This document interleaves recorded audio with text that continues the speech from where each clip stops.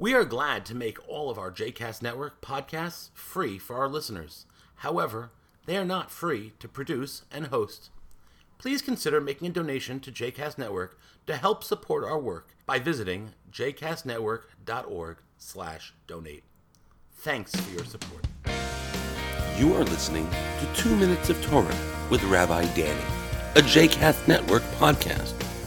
For more information about Rabbi Danny, please visit rabbidanny.com.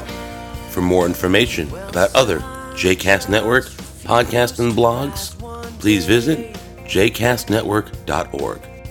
Shalom and welcome to 2 Minutes of Torah, Parashat Bahar, Caring for the Land.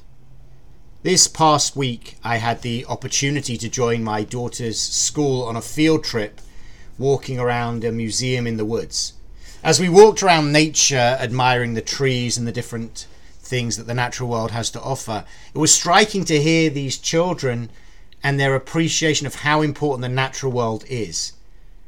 I wonder often about how we adults forget this connection that seems so natural to our children that we have with the trees and plants and everything living around us. Today there is a growing awareness about the damage that we can do to the environment and our responsibility to take care of it and allow it to really flourish. In this week's Torah portion, Adonai speaks to Moses on Mount Sinai and tells him to speak to the Israelite people and to say to them, "When you enter the land that I assign to you, the land shall observe a Sabbath of Adonai. 6 years you may sow your field, and 6 years you may prune your vineyard and gather in the yield. But in the 7th year, the land shall have a Sabbath of complete rest, a Sabbath of Adonai. You shall not sow your field or prune your vineyard." In this way, the Torah sets up an idea that once every 7 years, the land shall be given a rest.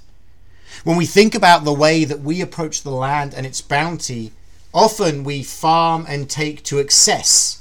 We're concerned about what we can consume and not necessarily what the land might need. But the Torah comes as a reminder of the importance of giving the land that opportunity for a break, of recognizing that the land, just like ourselves, needs a time to rest and recuperate. It's amazing to think about how this sabbatical year must have worked, and how the entire land of Israel would have been given an opportunity to refresh itself and then begin anew. We know the value of rest in our own lives and how a day off, a week off, or potentially even a year off can renew and reinvigorate us in a way that means we're that much more productive in the time ahead. It's important to remember that the land also needs that kind of care and attention. The sabbatical year that we read about this week in the Torah reminds us of that importance of caring for the land, our responsibility for it, and that we must never ever exploit it to excess. Shabbat Shalom.